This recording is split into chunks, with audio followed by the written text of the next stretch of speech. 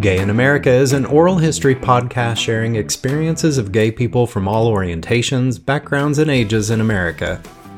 Our goal is to inspire each other to live our best gay lives and help us all understand that our shared experiences unite us as a community. This week's episode is not a lot of fun to listen to, but it did inspire me to take more action. Our community has been slammed by extremist right-wing politicians and religious leaders promoting a slate of hate campaign against all of us. But they have been laser focused on the transgender members of our team. We've heard many people talk about the negative consequences this campaign of hatred could have on people, and today we're going to hear from a mother who is living her worst nightmare. Trigger warning. This episode does include frank discussion about suicide and may be a trigger for some. You may want to skip this episode if the topic is sensitive to you at this time. Also, if you're struggling with suicidal thoughts, please reach out for help. We love you and we're glad you're on our team. Now let's hear Kai's mother tell their story.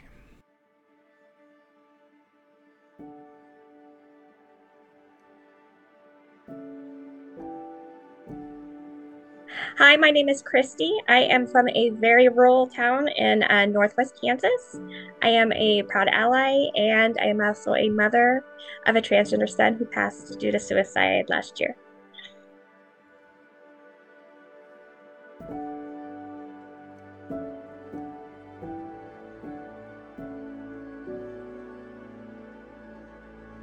He was my miracle child. He was my miracle baby.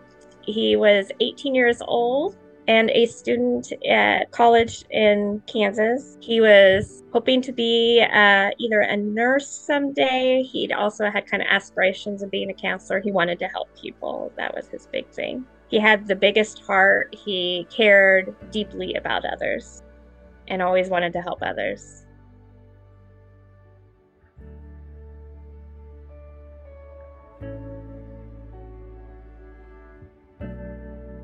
Kind of hinted a little before the 8th grade. He started puberty about 10 years old, and that's when I really started to see the changes in him. He didn't actually come out to me. He had typed up a letter to come out to us.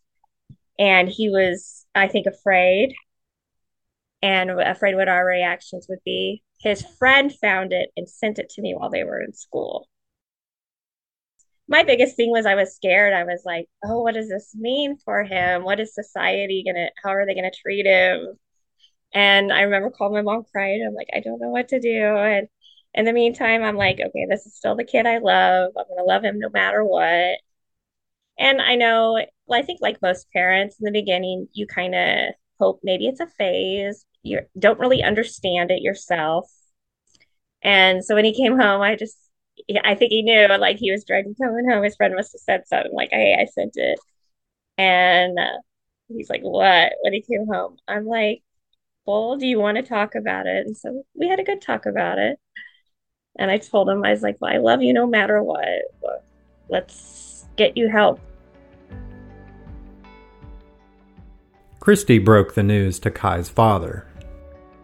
I remember we went on a trip for his work. We had to go to Denver for training. And that's when I decided, well, I'll tell him about Kai because we hadn't told him. And I said, just to let you know. And I told Kai is transgender. Kai's came out to me and we're going to seek help. And he's like, you know what? It is what it is. That was his reaction. So he was on board. Kai's extended family really struggled with the news at first. I think they don't understand it. I think everybody wants to believe like, oh, the Bible says it's wrong and all this. You know, everything's not as black as white as they think. And I'm like, how can you say a God that loves us all would judge us like that? When I'm like, they made Kai the way he was. So it was hard, but he was afraid about telling him and telling everybody, but everybody kind of like really followed along. They still had a hard time, which I did too at first, saying he instead of she, we'd mess up. But Once Kai was out of the closet, Christy did not waste any time seeking help. So we called our doctor, and our doctor referred us to a gender clinic all the way in Kansas City, Missouri at Children's Mercy. And we set up appointments. We did that.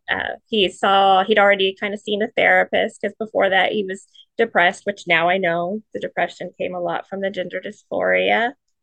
And that was eye opening, like going to the gender clinic. Like it was almost a little overwhelming. Like we had all the doctors, all the specialists that came in, like endocrinologists, psychiatrists, social workers that would talk to us and kind of helped guide me. And that was my wake up call then too. I was like, okay, this is real.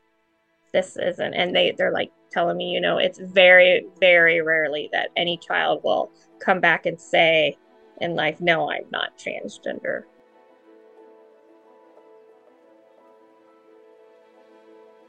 He was on testosterone, couldn't even meet with a surgeon until he was 18. He couldn't even schedule the consult until he was 18. And so on his 18th birthday, we called to schedule a consult with the surgeon. And then unfortunately, those were like 6 month wait out. And his first appointment with the surgeon was during his finals week. So he didn't want to miss finals. So we had rescheduled. So it was going to be a whole year. It was supposed to be that June. We had to have a letter from the doctor. We had a letter from his psychiatrist and a letter from his therapist, all saying that he'd followed all the steps, been doing through the therapy, still was feeling this way, and that this was the proper next step was surgery.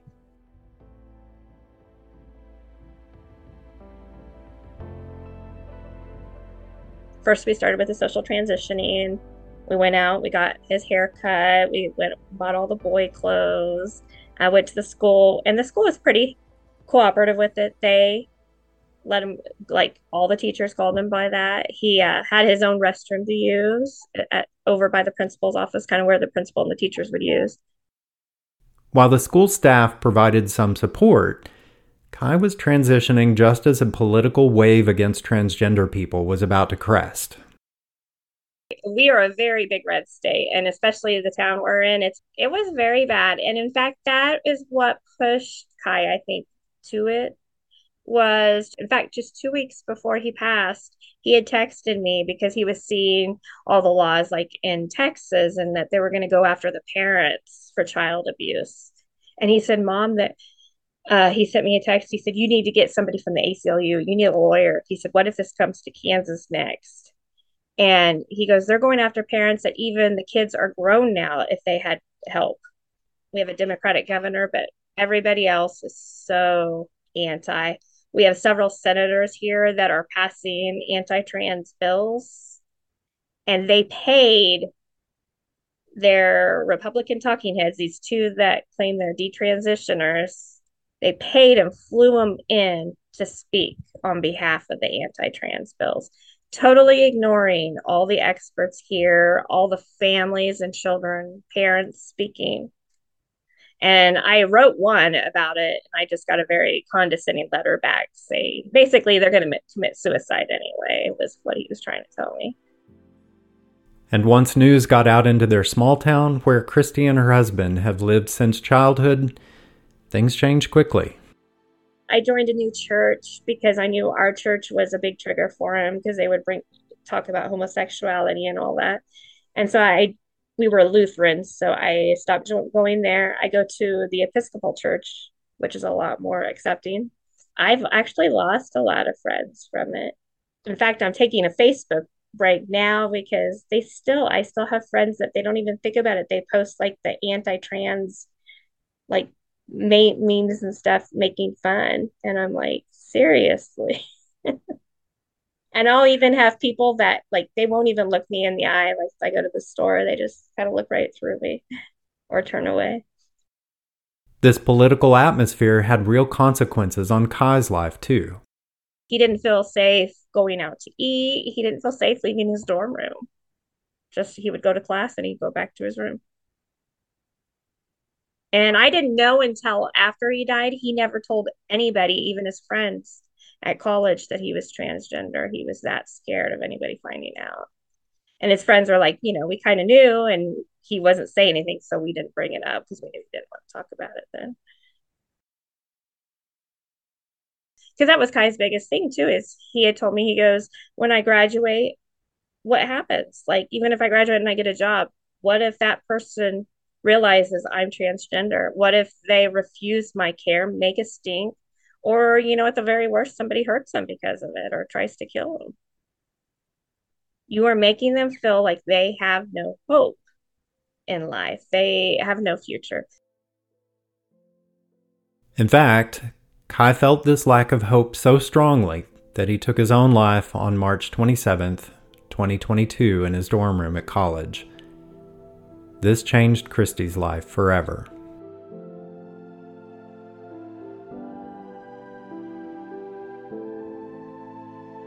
I decided to go back to school in Kai's honor because he'd always tried to talk me into going back to school, saying, Mom, there's money out there, there's scholarships.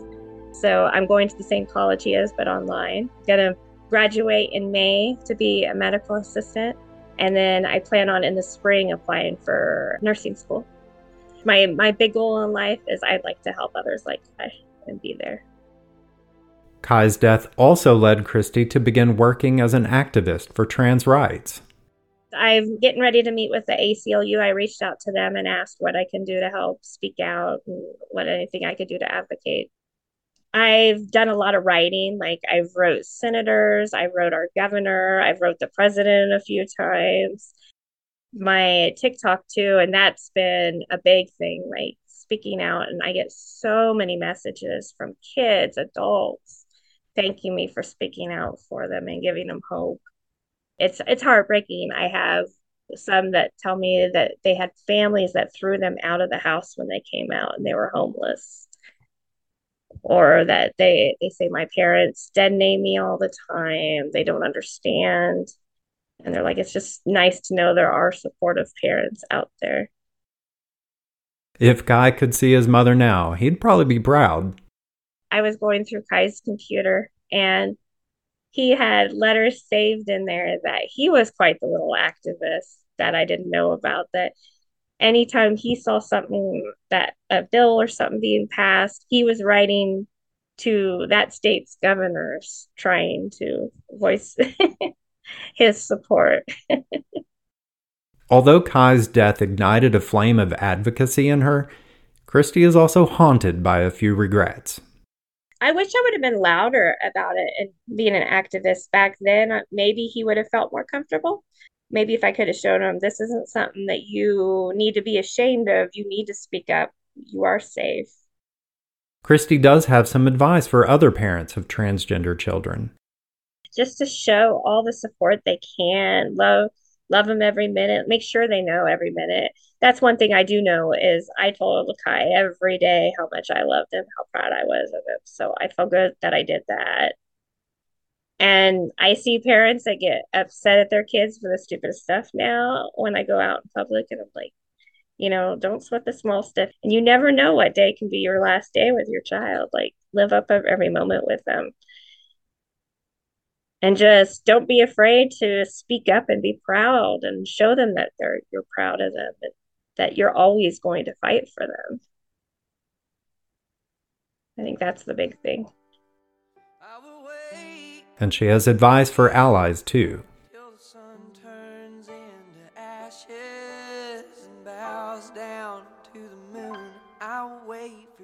Don't just say, well, I'm an ally. Actually speak up and do something, like write your senators. Speak up when you see if other people are making jokes or being hateful to somebody else. Speak up. How can we expect everybody in the LGBTQ community to be strong and support themselves, but we can't be the strong and be loud supporters? While it does seem like a tsunami of anti-trans bills have swept through the many state legislatures in what can only be described as a slate of hate, there is reason to hope. In many of the 14 states that have enacted anti-trans laws, for example, judges are overturning some of those laws. More people are stepping up to organize and protest in meaningful ways, and parents like Christy are bravely telling their stories and changing some minds. We cannot give up. We have fought many battles in the past, and we will keep fighting them now. Remember, We're all in this together.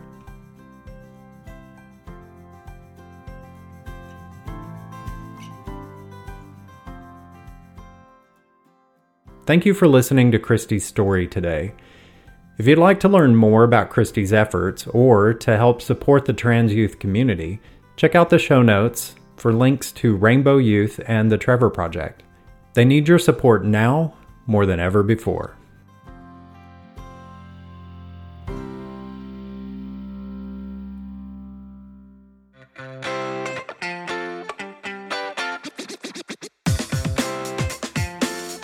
This podcast is produced by me at Open Roads Media LLC and features new episodes each month. If you enjoyed this episode, please subscribe and share with your friends. Leaving positive reviews helps a lot more than you think it does, and we do love hearing from you. Tell us how this podcast has impacted your life. Go to our website where you can drop us a voice message. We may include it in a future episode of Gay in America. We need your help to keep this podcast going. Click the link in the show notes to learn how you can support this podcast. Your direct support helps us inspire and support more listeners. Thank you so much for listening to the Gay in America podcast, and keep coming back for more inspiring stories about being gay in America.